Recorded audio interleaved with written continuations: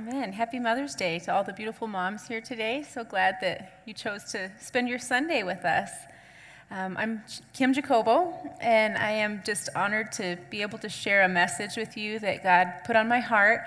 Back in March, I shared it with the ladies at the women's retreat. So some of you ladies may hear some things again, but God's word is so good. It's good to hear it again and again. Amen? All right, so I posed the question, who can you trust? The message is titled, Trusting the Hand of God, but who can you trust? Just think about somebody that you're able to trust. There are certain people I can say that I trust them with my life. Have you ever said that of someone or heard that saying? I just trust that person with my life. I trust my grandma, and she's here today somewhere. I don't see her. I better not look at the lights or I'll be blind, but there she is. Love you, Grandma. I trust my grandma. I know that no matter what the situation is, if I go to her and ask her opinion on something, she's going to respond in love, having my best interest in mind. My trust in her counsel is something that's developed over time, and I base my trust on her character and our history together. So if I meet a stranger at the store, we might strike up a conversation, have some small talk, but it would be difficult for me to trust that person right away because there's nothing to base that trust on, no history, no relationship. And most of us have come to find that people will let us down, amen? At one point or another, trust will be broken, and even a person with the best of intentions will fall short of our expectations. But if we're putting our trust in people, we're putting it in the wrong place. Proverbs 3:5 says, "Trust in the Lord with all your heart, and lean not on your own understanding. In all your ways acknowledge him, and he will direct your paths." In the original text, that word acknowledge in the Hebrew, it's the Hebrew word yada, and it means to know, to learn to know, to perceive and see, to find out and discern the way you would know someone in an intimate, close relationship. So looking at the topic of trust and how we relate to God, how can we trust a God we don't know? How can we trust a God we don't know?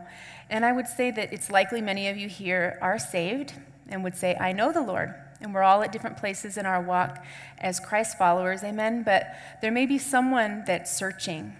You don't know the Lord and you're searching for truth today. There's a longing in each of us to come to know the Lord in a deeper way. And his word tells us about who he is, his character, his attributes.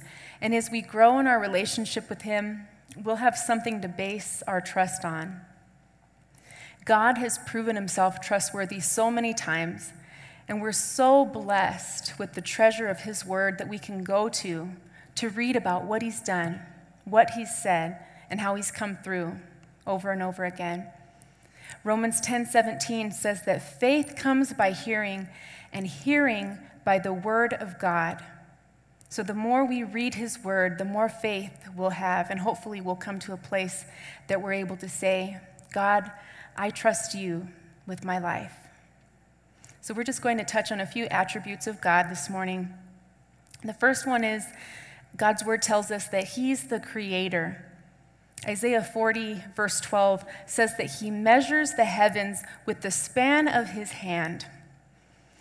And Psalm 147:4 says he created the stars and he calls each one by name. God is love. He is faithful and true, eternal, never changing, all-knowing, ever-present. He is holy and powerful. And something that I love about the Hebrew language, which the Old Testament was written in Hebrew, their names carry more meaning than what we see at the surface. And the name of God, Yahweh, or sometimes pronounced Jehovah, means the self-existent one. The self-existent one. And we remember the story of God presenting himself to Moses in the burning bush. It's in the book of Exodus, chapter 3, verses 13 and 14. And we'll have some of these scriptures up on the screen, so if you like to take notes, feel free to jot these down to come back to later. But here God has commissioned Moses to go before Pharaoh to demand the release of his people out of slavery. And Moses was worried about whether or not the Israelites would listen to him. And he says to God in verse 13, "What if when I come to the children of Israel and say to them, 'The God of your fathers has sent me,' and they ask me, 'What is his name?' What shall I say to them?" And God responded with his name, the self-existent one. Our English version reads, "I am. I am that I am. He just is." Amen. No one created him. He's the self-existent one. And this encounter was the beginning of Moses' personal relationship with God. And in reading this story, I noticed that when God gave Moses his assignment, he was kind of like we are sometimes, or how I am anyway, with all kinds of excuses. He had all kinds of reasons why he couldn't do it. He stuttered, and so he said, "I can't speak well. These people know what I've done," because he had killed an Egyptian when he fled Egypt. And God didn't affirm Moses and say, "Oh, you'll be fine. You're a really great speaker." No, God said, "I am." It's not because you are competent. I am. All Moses had to be was willing and obedient, and the hand of God would be upon him to take care of the rest. God would prove himself to Moses by ultimately bringing him and the children of Israel out of Egypt. He would part the Red Sea and deliver them from their enemies. He would feed them in the wilderness with manna from heaven, and even bring water out of a rock for them to drink. Moses would discover that God was trustworthy because time after time, God would make a way where there was no way. We can trust God because God is true. He doesn't lie. Numbers 23:19 says that God is not a man that he should lie, neither the Son of Man that he should repent. Has he said, and shall he not do it? Has he spoken, and shall he not make it good? In Psalm 89:34, it says, "I will not break the covenant, nor alter the thing that has gone out of my lips." If God said it, he's going to make it good. Amen? He will not go back on the thing that has gone out of his lips. God stands behind his word, and he will not take back even one promise that he's made. God told Jeremiah in Jeremiah 1:12, "I will hasten my word to perform it." And that word hasten means to watch over or keep watch, to ensure something happens. God's word will come to pass. Amen? And we can trust God because he is all-powerful. One of the stories that we're going to look at is in Exodus chapter 7 and 8. And here we read God was working miracles through Moses and his brother Aaron. And because he couldn't speak, he stuttered. God said, "Okay, I'll send your brother with you." So he sent Aaron to speak on behalf of Moses. So no excuses. It was Moses and Aaron that God's working through here. And it says that God instructed Aaron to throw down his staff, the rod that he carried, and it became a snake.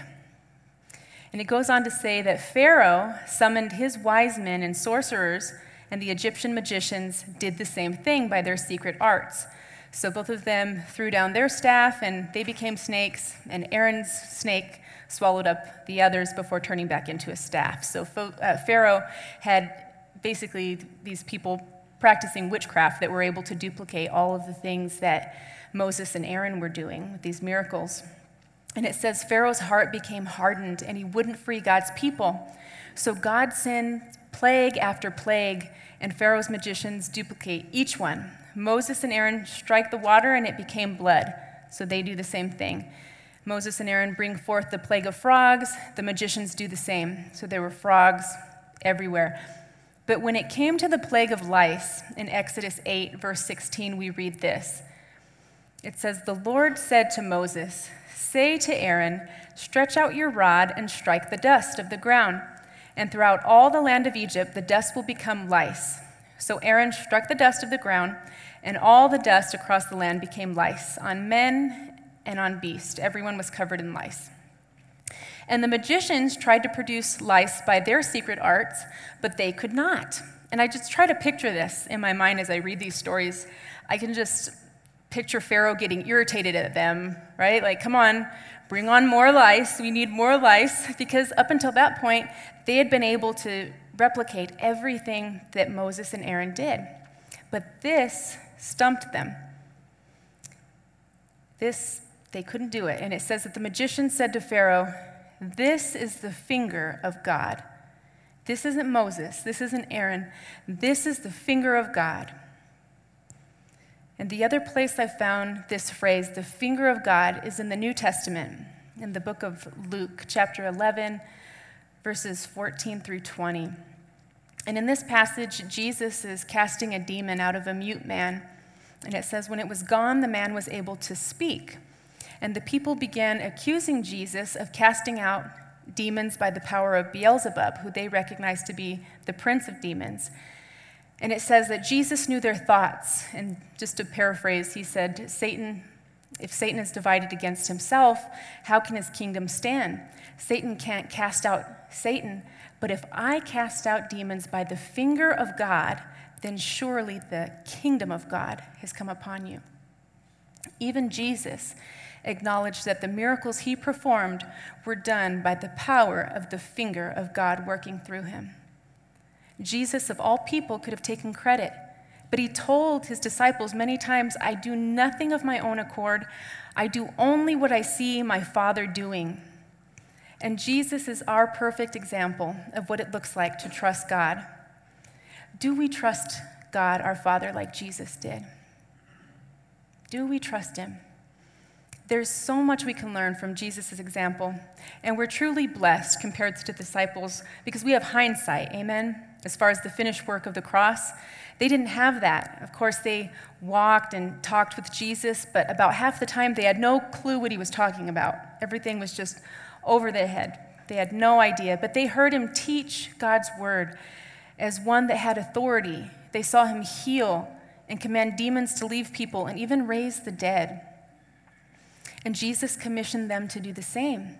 He sent out the 12 and later the 70 in Matthew chapter 10, verse 7 through 8.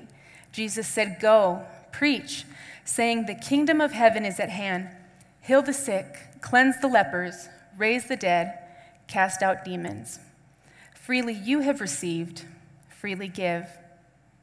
And try to keep in mind that Jesus had not even gone to the cross yet. And the disciples didn't realize at that time that he would even end up there. They just trusted him and did what he said. Jesus said, "Go," and they went. It didn't make sense. They had to be nervous, but they trusted Jesus because of what they saw him do.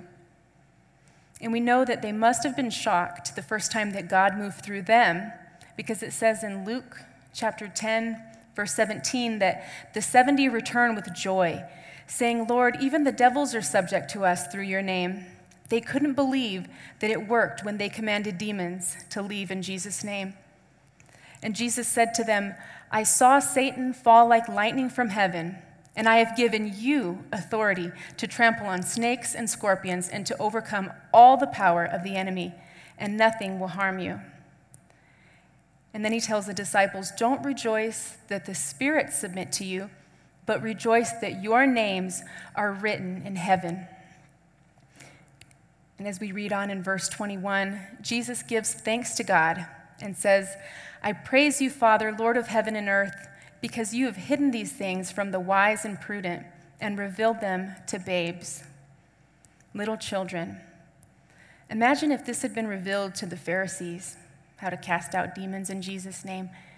They would have taken the credit, right? They wouldn't have glorified God.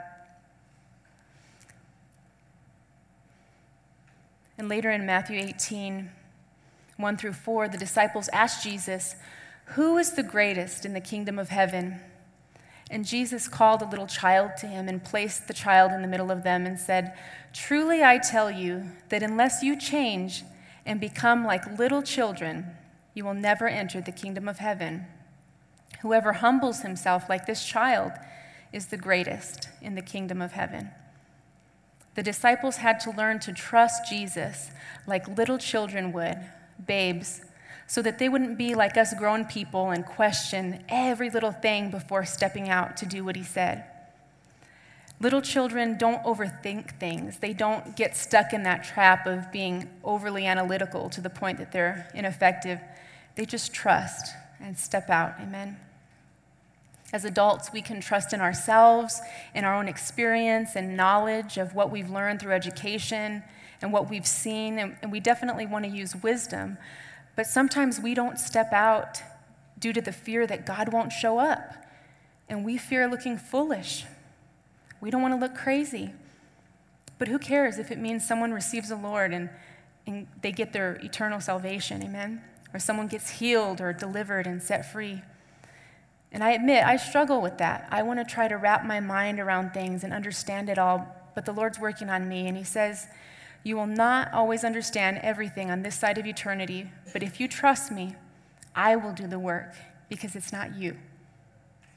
It's not me, it's him. It's not us. It's the finger of God that does the work. And we don't have to understand. We'll never understand everything. But we do have to trust God and take him at his word if we're ever going to step out in faith to do what he's called us to do. And what would that look like in 2023 if we were to humble ourselves and become like children like the disciples did, trusting the hand of God to show up when we step out to pray for someone who's sick? What if we trust God like little children and take him at his word, because we either believe this or we don't? It's either true or it's not. We believe it or we don't. And if we don't, then we're wasting our time. But it's true. And so we need to act like it's true. Faith without works is dead. Amen?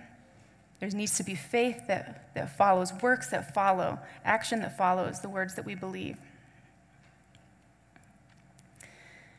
There's so much more that God wants to do through us than for us to just claim a seat in a church building somewhere and come on Sunday but not have any action behind that.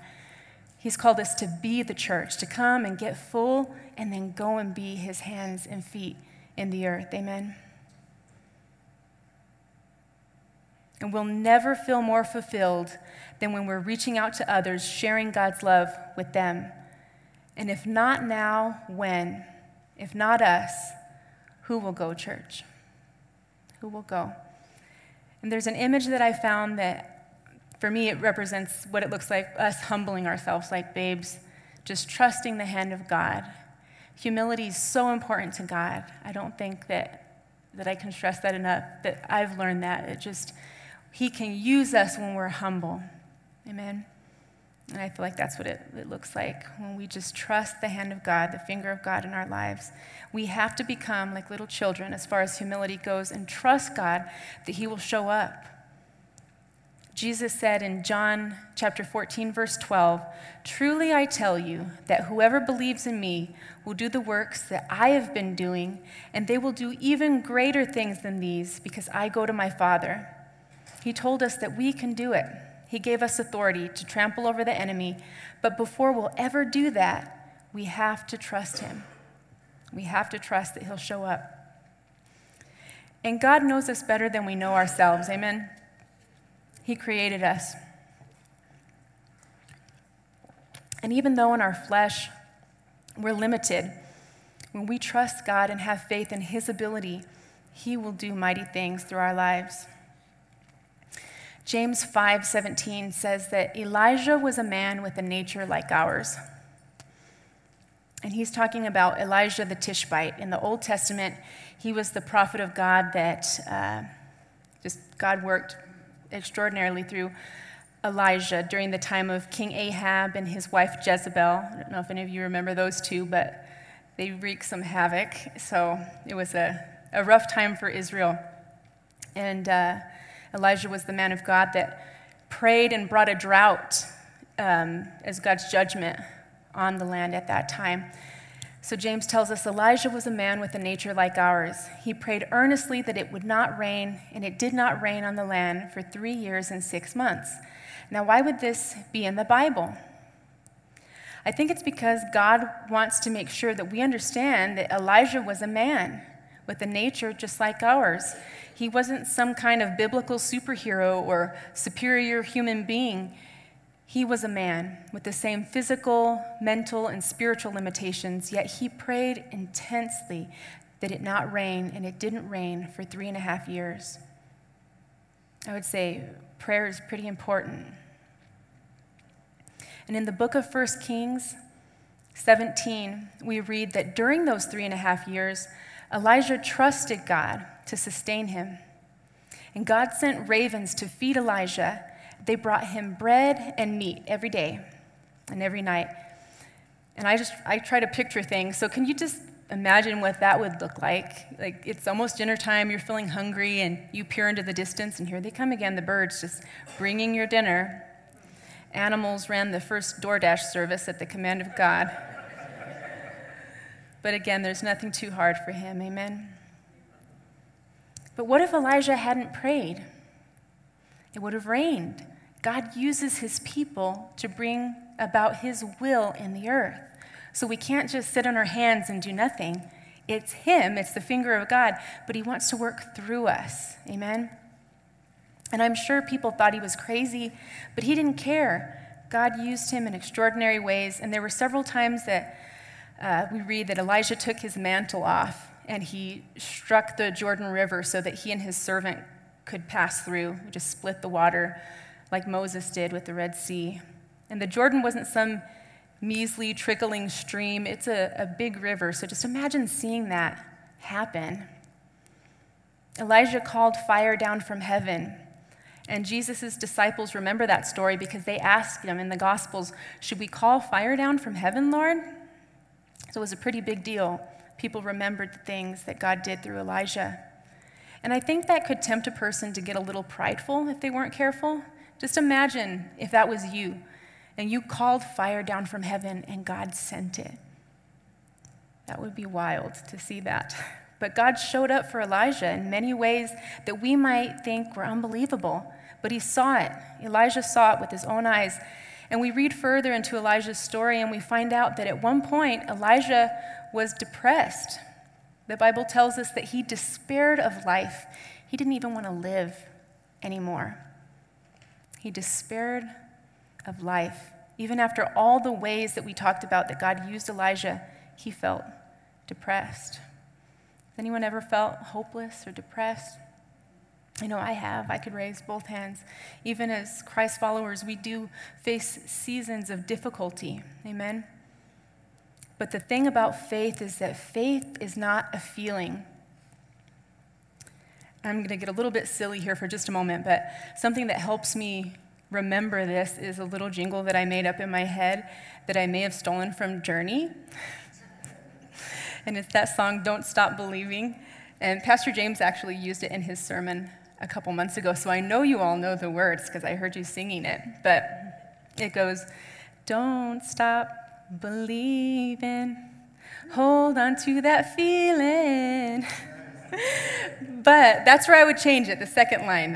In my head, my rendition of it, I would change that to faith is not a feeling. We want to believe, but we have to remember faith is not a feeling. So don't stop believing. Faith is not a feeling. I'm a nerd, I'm sorry. But Elijah felt depressed, but despite how he felt, God worked through him. And God wants to use someone that's here today that is feeling hopeless or depressed, despairing of life. It's not about how we feel. Faith is not a feeling. The writer of Hebrews tells us that faith is the substance of things hoped for, the evidence of things not seen.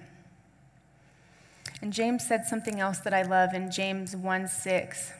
He says that when you ask God for something, you must believe and not doubt, because the one who doubts is like a wave of the sea, tossed to and fro by the wind, and that person should not expect to receive anything from the Lord. Such a person is double-minded and unstable in all their ways. When we ask but are not convinced that God is able to do something, we're being double-minded. And Jesus taught us to speak to the mountain in Mark 11, Verse 22, he said, "Verily I say unto you, that whosoever shall say to this mountain, Be removed and be cast into the sea, and shall not doubt in his heart, but shall believe that those things which he says shall come to pass, he will have whatsoever he says." We have to speak to the mountain without doubt. There's a quote that I love by Smith Wigglesworth. He was a great man of God. He said, "There is nothing small about our God, and when we understand God, we will find out that there ought not be anything small about us. We must have an enlargement of our concept of God. Then we will know that we have come to a place where all things are possible, for our God is an omnipotent God for impossible positions." Omnipotent means having unlimited power, able to do anything. And we have to believe he is able and not doubt when we ask. We have to speak to the mountain and trust that God is able to move it. Amen? Whatever that mountain is in our lives, whether it's a barren womb or a diagnosis of cancer, it's not too big for God. God is our healer. He said to his people in Exodus 15:26, "I am Jehovah Rapha, the God that heals you." In Proverbs 4:20, God said, "My child, pay attention to what I say. Listen carefully to my words. Don't lose sight of them. Let them penetrate deep into your heart, for they bring life to those who find them, and healing to all their flesh." Life to who? To those that find them. His words are so important. There's healing in his words, his spoken word. Jesus sent forth the word with the centurion soldier. He didn't even have to go to his house. The soldier said, I'm a man under authority, and I recognize you're a man that has authority. I know that if you just speak the word, it will be done. And that's all it took. He said, "I'm not worthy for you to come to my house. Just speak the word." And it happened. So his word is life to those that find them. In Psalm 107:20, it says, "He sent his word and healed them and delivered them from their destructions." And we know who the word made flesh was, Jesus. Amen. And Matthew 4:24 says of Jesus that news spread all over Syria, and people brought to him all who were ill with various diseases, those suffering pain, the demon-possessed, those having seizures, and the paralyzed, and he healed them. And Matthew 12:15 says that great multitudes followed him, and he healed them all. Just imagine crowds and it wasn't like today with cell phones, somebody sends a text message, like word had spread about Jesus, and there were multitudes, thousands of people following him. And he healed them all, not some, all who came to Jesus. God sent his word and healed them all. And Peter reminds us that God is not a respecter of persons, meaning that he doesn't love or regard one person more highly than another. What he did for one, he'll do for you. What he did through Moses and Elijah, he wants to do through you. T.L. Osborne was a great man of faith, and he wrote a book that I love called Healing the Sick. So if you haven't received your healing yet, I recommend that book. It's so good, so full of scripture. And T.L. said this. He said, "How can we call ourselves a church and not believe in healing and in miracles? I cannot read 4 pages anywhere in the Bible without encountering miracles. And the God of the Bible is the same today." Just like that song that we sang. May we not just sing it, amen? May we live like we believe that he's the same God that he was then, the same God that's able to do miracles in our lives as well. And we've got to change the way that we think and build our faith by renewing our minds to what God's word says. And as we read his word more and more, our faith will grow and we'll begin to trust him for what we need. All of the stories that we read about God coming through for people are there to encourage us, to teach us about God's character, what he's capable of. And I have to be transparent with you. I didn't always trust God because I didn't have a relationship of my own with him. I remember when I used to try to ride my grandma's coattails because she had a relationship with God. So anytime I was scared or upset, I would call her and say, "Pray with me, Grandma, pray with me." I had accepted the Lord at a young age, but in my teen and young adult life, I was searching for something else. Approval of people, higher knowledge, and to be honest, I was very vain. I didn't see it that way at the time, but I was obsessed with trying to be perfect. I ran half marathons back then, and I would work out all the time. And I think it's great to be health conscious, amen, to take care of our bodies, but what I was doing was overboard. It was bondage. And now that I look back, it was almost like I had made an idol of myself, always striving to be better, but never feeling good enough. And deep down, I knew that the things I was getting involved in weren't right. I got very into yoga. I would go to yoga classes, which if you research it, yoga is rooted in Hinduism and spiritual practices. And the word yoga actually means to be yoked with or connected to. And the goal is to be connected to the Hindu god Brahma, who they believe to be the creator and the source of universal consciousness. But that's a bunny trail we won't go down. But I got into yoga initially, and then meditation, and eventually hypnosis. And the hypnosis that I got involved in was labeled hypnosis for weight loss. And even though I knew it wasn't something that I should do, I convinced myself that this is for my health, and so I did it anyway. And the crazy thing was that it worked. There was power there. I ate very little, and most of the time I wouldn't even feel hungry. But the trade-off was I was opening doors to the enemy. Even as a Christian, we can do that, right? We're saved. He can't take our salvation, but we can go down paths that we shouldn't go, and we open doors to the enemy. And I remember one night, I woke up in the middle of the night. I'll never forget. I was just completely terrified. I couldn't move, and there was this dark presence that had come into my room. And I could actually see the outline of it as my eyes adjusted, and I lived at home with my dad at the time, and so my first thought was to call my dad. So I was trying to cry out to my dad across the hallway, and I couldn't speak. No words would even come out. I couldn't move. I couldn't speak. I was just laying there like, "Dad, Dad," and nothing would come out. And I remember feeling so desperate in that moment, so separated from everyone, isolated even from God. And because I couldn't speak, I did the only thing that I could think to do. And in my mind, I cried out to God, and I just, in my thoughts, said, "Jesus, help me." And I tell you, it was like a ton of bricks just lifted off my chest, and I was able to get up instantly. Whatever it was that pinned me down had to go when Jesus came in the room. And that was the most afraid that I'd ever felt, and filling that distance between me and God was enough to make me repent from all that I had dabbled in the occult.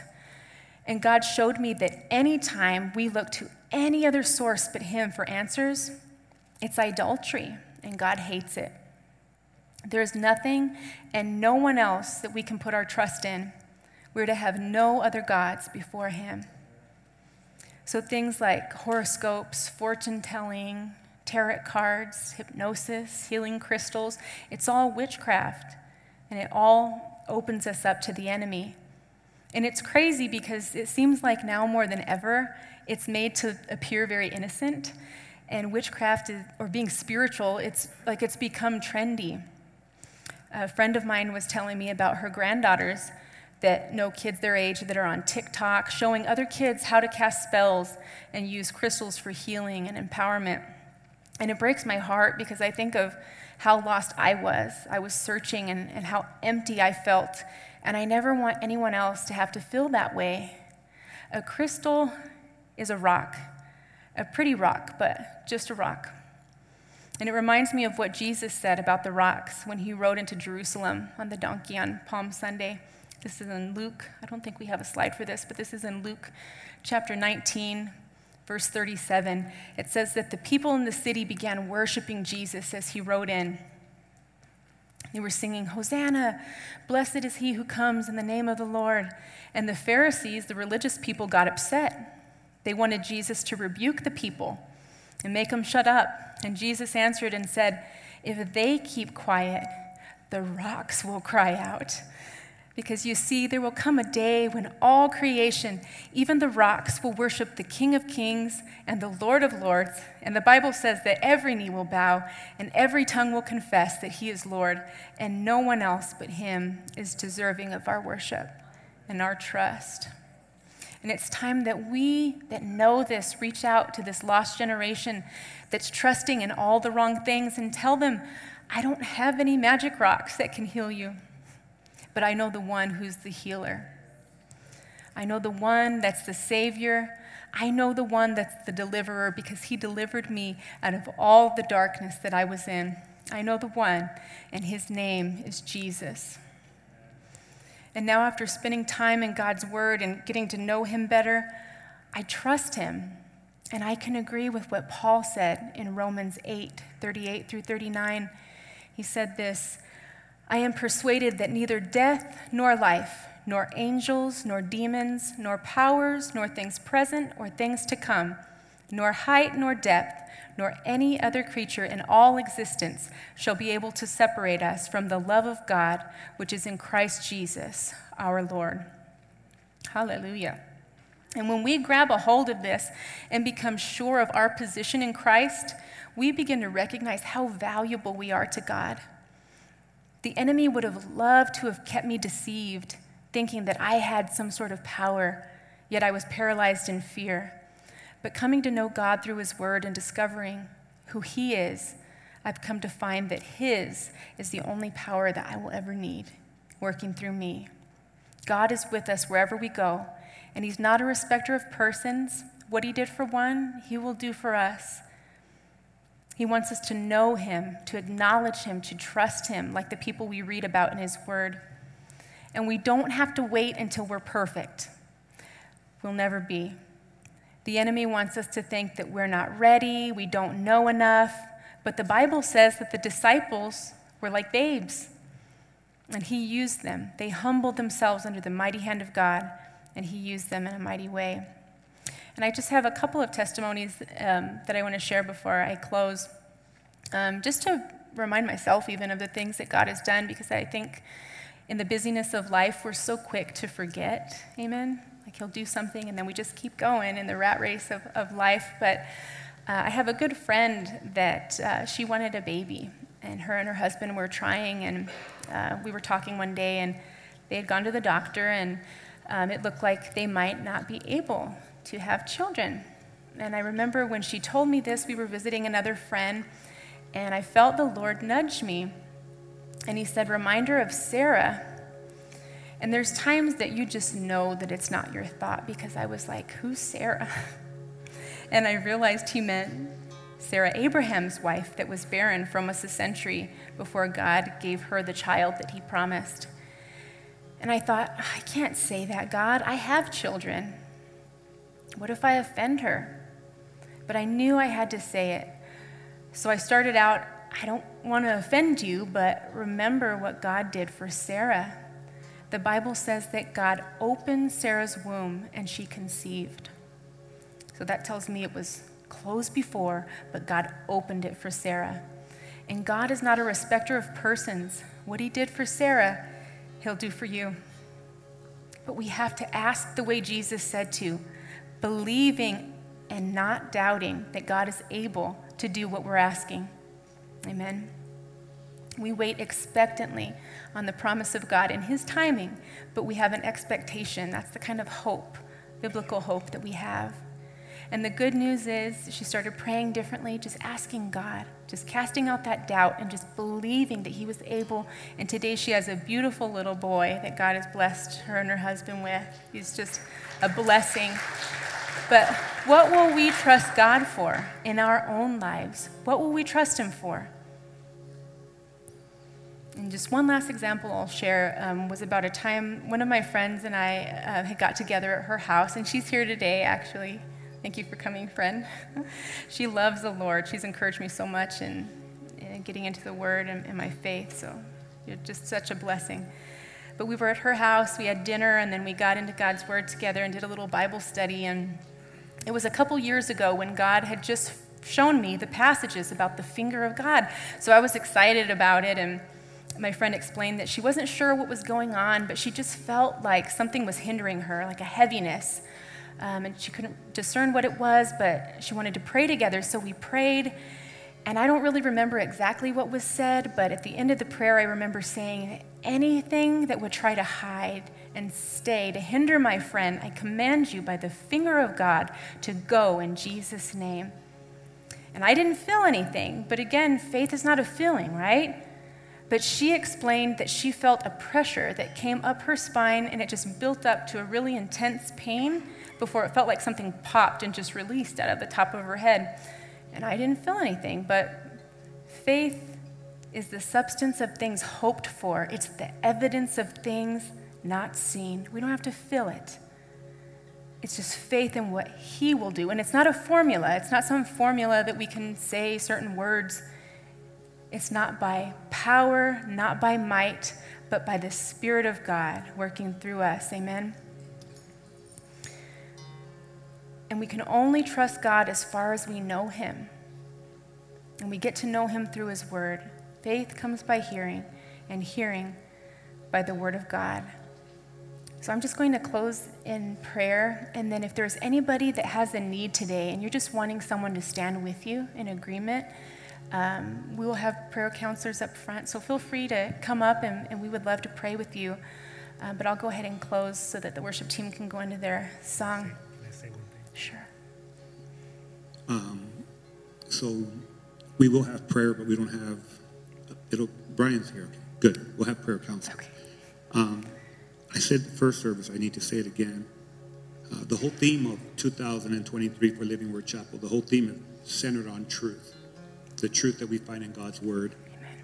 And the reason that this message is so important, because it's revealing that there's a lot of deceit going on, especially in our modern time. It's always been around, but in modern times, there's a lot of things that sound right, but they're not right.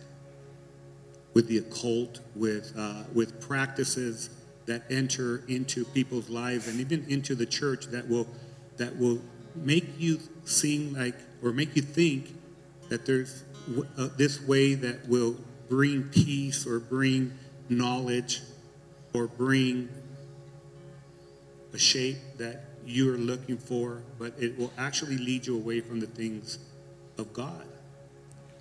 And so the Holy Spirit has really impressed on my heart, and Kim, he's using you in such a big way to reveal to people that Jesus is all you need. Amen. Jesus is enough for what you need. That's what the book of Colossians is all about. And Kim, I would love for you to pray with maybe that one person in here that maybe you've dabbled and you've opened up doors. And you're here for a reason. You're here because God wants to close that door. And for you to have true peace that comes through Jesus Christ. For you to have real purpose, and that purpose comes through God. And so I that's my prayer. And there's young people, and here's how you know. Here's a good way of knowing when you're maybe being led astray. You can't be present. It's hard for you to be present, to be in the moment, because there's a big war going on in your head. God doesn't want that for you. He wants for you to be able to be present and be able to listen with attentive mind and an attentive heart, and he wants to speak to you through his word. Do you notice how much word there was coming from this vessel of God? There's a lot of word. This second service, you need to discern that the reason that Kim Jacobo is speaking up here is because the Lord has prepared her for this time, for you to hear this message. And you can leave here today the way that you came in, with no peace, or with searching for love in the wrong places, or you can leave here today with finding the love of God. Amen. With finding the peace of God. with finding what only Jesus Christ can provide. What a wonderful time for you to find it on Mother's Day. Amen. So I want for you to lead, anyone in here that would want that. And then we're going to have special prayer. And we're up here, and I believe that the Holy Spirit's going to do some real good work in whoever comes up. That's a big step for you to take a step of faith and say, I want prayer. But God is real. And he'll meet you where you need to be met. Amen. Amen. God, we just thank you for who you are, Father. That you have any regard for us at all, Lord. We thank you that you created us in your image, after your own likeness, and you have commissioned us to co-partner with you in the earth, that you've given us authority, and that you are the only power that we will ever need. So I just pray for anyone here that has gone searching in other places, Lord, searching for truth, searching for love, for peace. We thank you that you are the only source of true, perfect love that casts out fear, perfect peace that goes beyond our understanding. And I just ask that you touch that one that is searching for truth, God, that you just make your presence known to them like they've never known it before. Just comfort them and draw them to yourself by your Holy Spirit, Father. We just thank you for who you are and that you are able, that your anointing breaks the yoke of bondage. So any bondage that's come in from open doors, we just come against that today in Jesus' name, that the power of that bondage, the power of that involvement in whatever it was, that it just be broken in the mighty name of Jesus, and that you set your people free, just like you always have, God. We thank you that you are the same yesterday, today, and forever. And we just ask that you help us to make the time to spend with you, God, to come to know you in a deeper way. Help us to just put all distractions aside and just get into your word, to come to know you and come to trust you like we never have before. And we will be careful to give you all the honor, all the glory, all the praise. In Jesus' mighty name we pray. Amen.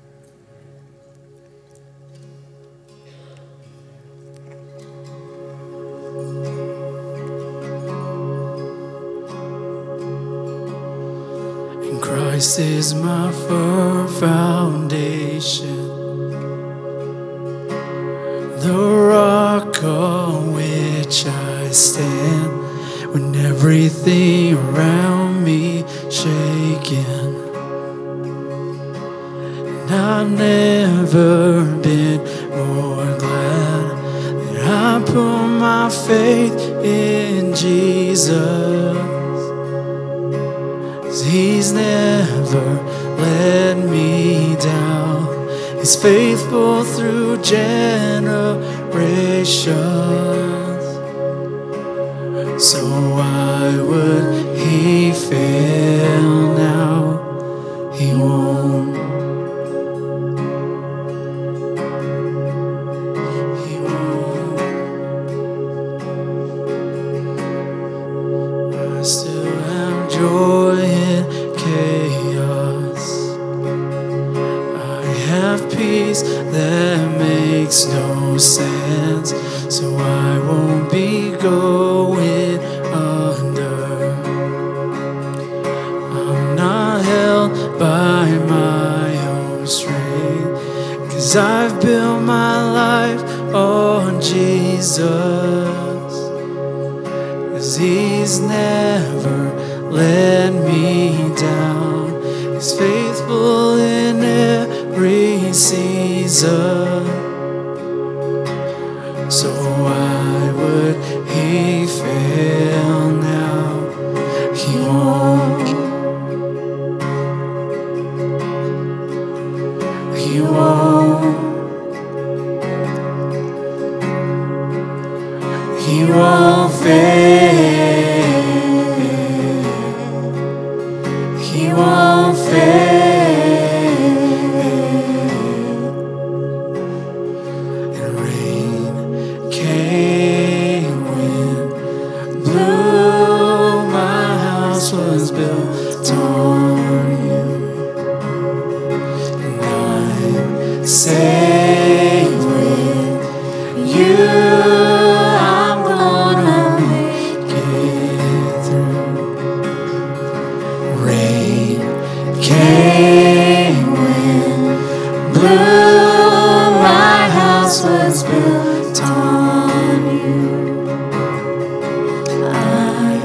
safe with you. I'm gonna make it through.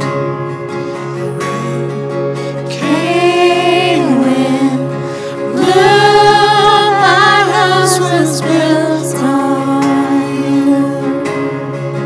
I'm safe with you. I'm gonna make it through. Rain came, wind blew, my house was built on you. I'm safe with you. I'm gonna make it through. I'm gonna make it through. 'Cause my house is built on you. I'm gonna make it through. 'Cause I'm standing strong on you.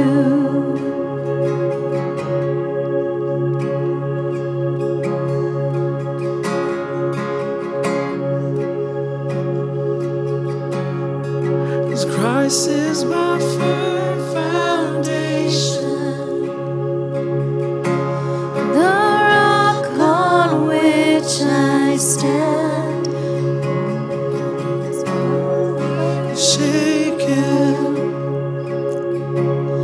I've never been more glad I put my faith in Jesus. He never let me down. He's faithful through generations. So why would he fail now? He won't. He won't. He won't fail. He won't fail. We're going to continue to pray. So if you still want prayer, come up. If not, thank you guys so much for joining us. God bless you. Happy Mother's Day. If you want pictures in the cafe, there's an area set up for that. God bless you guys.